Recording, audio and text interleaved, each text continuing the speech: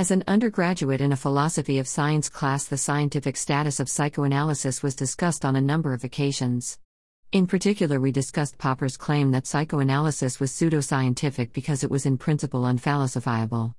My teacher Brian Garvey correctly noted that for all of Popper's attacks on psychoanalysis, Popper never actually cites actual psychoanalytic texts, nor does he closely analyze Freud's arguments, and engage with the clinical material in the form of case studies psychoanalysts published.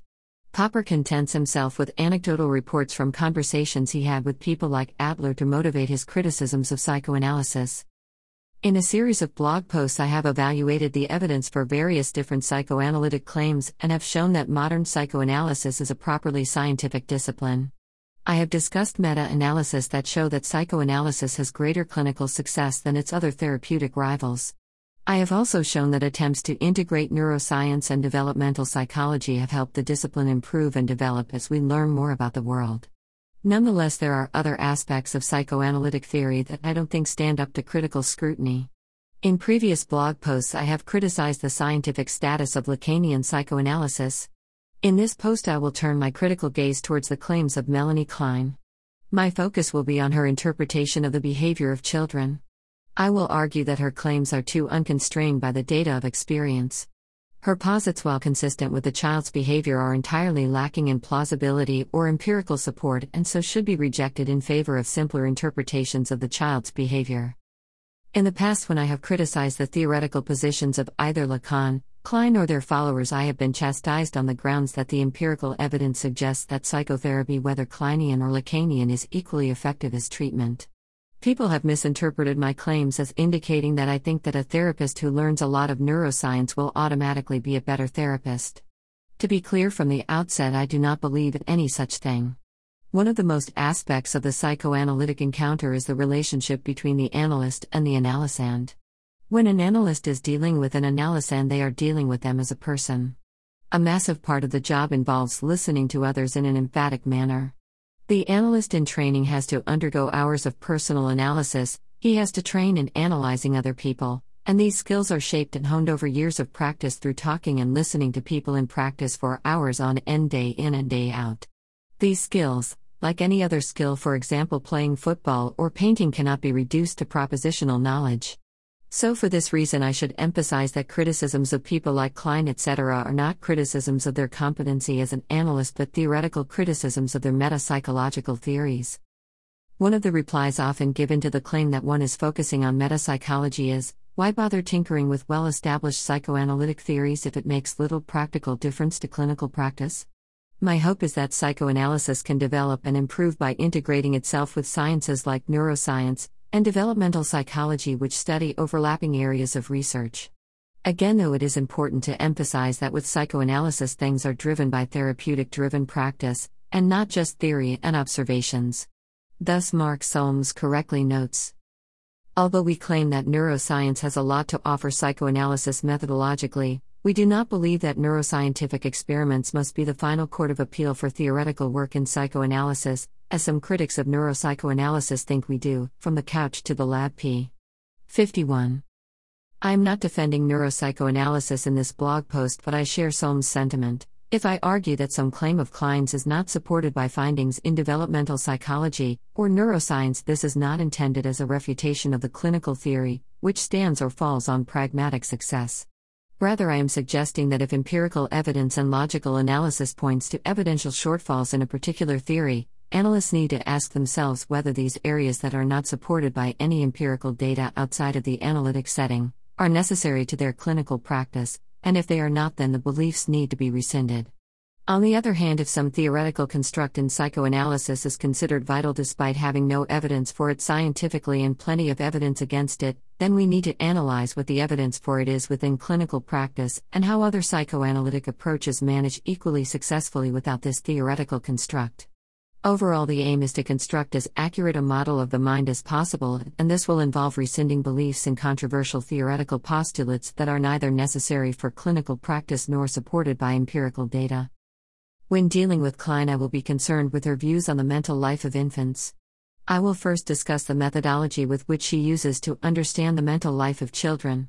Klein used children's play and her interpretation of their play as a way of understanding the mental life of children. For Klein, play in children was similar to free association in adults. She also believed that children, like adults, could develop transference neurosis, Bronstein technique and interpretation at Klein p. 37. She provided her children with toys such as pencils, wooden men and women, carriages, dogs, as well as a wash basin with running water, spoons, vessels, etc. Ibid p. 37. She then proceeded to interpret the children's play with the toys as evidence for the unconscious fantasies of children. 1. It was in the context of her observations of child play that she came up with her hypothesis of child unconscious fantasy. Nonetheless, while Klein practice seems a reasonable way about drawing inferences about the mental life of the infant, her claims about what children's unconscious fantasies are, which she derived from her clinical practice, seem frankly ludicrous, and one finds oneself in stunned disbelief when reading them. Here are some quotes from her book The Psychology of Children, which show the type of fantasies she attributed to children. Here is another game which shows clearly that to Erna's unconscious the head had the meaning of the penis. A toy man wanted to get into a car and stuck his head into the window, whereupon the car said to him, "Better come right inside." The car stood for the mother inviting her father to have coitus with her. Klein, The Psychology of Children p. 36. Erna used very often to play at being mother. I was to be the child, and one of my greatest faults was thumb sucking. The first thing which I was supposed to put into my mouth was an engine. She had already much admired its gilded lamps, saying, "They are so lovely, all red and burning," and at once put them in her mouth and sucked them. They stood to her for her mother's breast and her father's penis. Ibid p. 37. The beautifully cut patterns, for instance representing a tablecloth, stood for her parent genitals, or the body of her mother restored from the destruction which in fantasy she had previously inflicted on them. Ibid p. 38. Once, instead of the father, a magician came along. He knocked one child on the anus and then on the head with a stick, and as he did so a yellowish fluid poured out of the magic wand. On another occasion the child, a quite little one this time, was given a powder to take which was red and white mixed together. This treatment made the little child clean, and it was suddenly able to talk and became as clever as its mother. The magician stood for the penis and knocking with the stick meant coitus. The fluid and the powder represented urine, feces, semen and blood, all of which according to Erna's fantasies her mother put in herself during copulation through her mouth, anus and genitals. Ibid p. 38. Erna's analysis too demonstrated that theaters and performances of all kinds symbolized coitus between the parents. Ibid p. 39. Now it is easy to pick quotes out of context to make anyone look a bit nutty, but I can assure the reader that Klein used this type of analysis throughout her writings without giving too much away in terms of why she was interpreting children this way. In her defense, she was writing for analysts who shared theoretical assumptions with her, so her arguments would have been condensed because of her intended audience. Possibly the best expositor of Klein's views was Susan Isaacs. Her paper on the nature and function of unconscious fantasy is still considered to be the best summary of the nature of fantasy. Isaacs argues that there are three main methodological rules of thumb that are important when analyzing a child. 1. Attention to detail. 2. Observation of context. 3. Study of genetic continuity. She correctly notes that understanding of speech precedes the use of speech. With really intelligent children, understanding of speech can precede language use by up to a year. She argues that children from 8 weeks onwards are distressed by strange faces and reassured by familiar faces.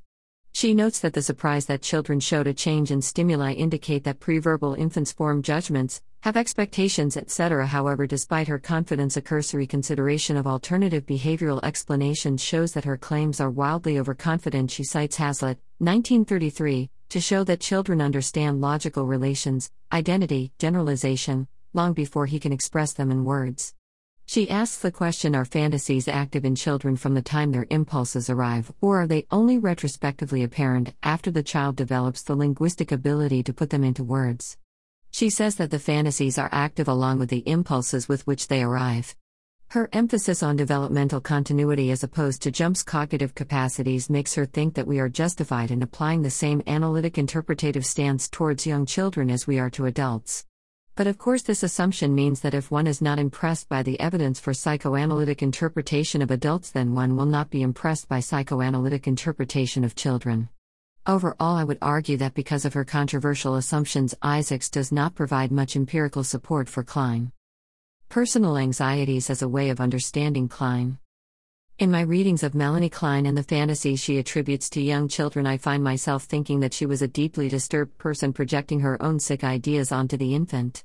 I have yet to come across any evidence that I feel supports her conjectures. From an evolutionary perspective, there seems to be no reason why a child would have such sick fantasies about their caretakers, neither is there any neurological or developmental data that supports her claims. When I bring up this point, people usually point that the evidence comes from the clinical encounter. That listening to patients lends support to psychoanalytic conjectures about the experiences of the clinical infant as described by Klein. This puts me at an impasse. Firstly, psychoanalysts of equal experience in terms of analyzing their patients do not all agree on the nature of the early experiences of the clinical infant, so years of clinical experience doesn't guarantee that one will end up believing Klein's theoretical posits. Secondly, I am not psychoanalyst myself. So I do not have the years of clinical practice that psychoanalysts have, so I am not in a position to judge the validity of the Kleinian views on infant fantasies. But if we accept the view that only psychoanalysts are fit to judge the evidence for psychoanalytic theories, then the theory becomes in effect irrefutable by outsiders, and insiders probably won't be too motivated to refute their own theory. If we imagine a similar situation holding with religion or Reiki healing where outsiders are given no epistemic authority to criticize it, then we are in a sad situation where even the most ridiculous theories will be irrefutable by public criterion. Since psychoanalysts, unlike Reiki healers and religious nuts, claim to be an empirical discipline, I presume no respectable psychoanalyst would argue that the evidence or against the discipline can only be tackled by practitioners. So I think the argument that a person cannot criticize psychoanalysis because he doesn't have clinical experience breaks down in two ways. 1. Theorists with equal amounts of clinical practices often hold wildly different theories about early experiences of the infant, and 2. If we accept the fact that psychoanalysis is a closed epistemic community that cannot be judged from the outside, why not do the same thing with religions or New Age medicine? So I think that while a psychoanalyst can indeed claim special skills because of years of experience in clinical practice, this fact cannot be used as a refutation of critics without this experience. The burden of proof lies with a psychoanalyst to communicate his findings to critics in as clear a manner as possible. There are, however, some ways that critics can meet psychoanalysts halfway. Freud emphasized that the most important aspect of an analyst training was clinical experience, by which he meant analyzing people and undergoing analysis oneself. Now, obviously, if one is not a practicing analyst, one cannot gain clinical experience as an analyst. The best substitute is reading case studies of actual clinical practice. However, one can undergo analysis. This process will give one an understanding of analysis from within and an experience of the analytic process and its effects on one. Having undergone psychoanalysis for an anxiety disorder, I can attest to both the usefulness of the experience and how one learns about the process in a way that simply reading books will not mimic. Obviously, my limited experiences of being an analysand do not in any way compare with the years of clinical practice psychoanalysts have. However, despite my experiences in analysis and my readings of clinical studies, I still find Klein's analysis wildly far-fetched. It is for this reason that I think the studies Robert M. Young's contribution to the Lacan-Klein dialogues was potential gateway to understanding Klein. He offered the following advice. I offer these reports, somewhat shyly, as a way of inviting you to make similar searches of your memories to glimpse the tips of the icebergs of your own fantasies and psychotic anxieties. They are my version of what Klein calls a cave of dangerous monsters. My general point is that if you ask a question, what is a psychotic anxiety, when it's at home and not in the pages of an implausible and nearly unfathomable text by Melanie Klein? You'll be less skeptical if you interrogate the fringes of your own memories and distressing experiences and, of course, your dreams, fantasy and psychotic anxieties. Robert M. Young p. 71. Upon reading these lines, I was reminded of why I went into analysis in the first place. I entered into analysis because of a severe anxiety problem. A problem which I underwent psychoanalysis to overcome. I cut the analysis short for financial reasons, and I am medicated to control the anxiety by Lexapro. Since undergoing the analysis and thinking about my anxiety, I have realized that it was an ongoing problem which goes back a long time in my personal history. So Young has offered me an inside track to test Klein's theories from a personal experience of analysis. Obviously, any claims I make based on my own anxieties have virtually no generality, but since they may help me understand Klein, in my next blog post I intend to analyze my personal anxiety problems to see if they can be made sense of in a Kleinian fashion. This will involve detailed phenomenological descriptions of my anxieties and an attempt to relate them to Kleinian psychology. 1. A similar technique is used to analyze nonverbal people with intellectual disabilities. See, for example, the work of Melanie Syneson and her mental handicap and the human condition.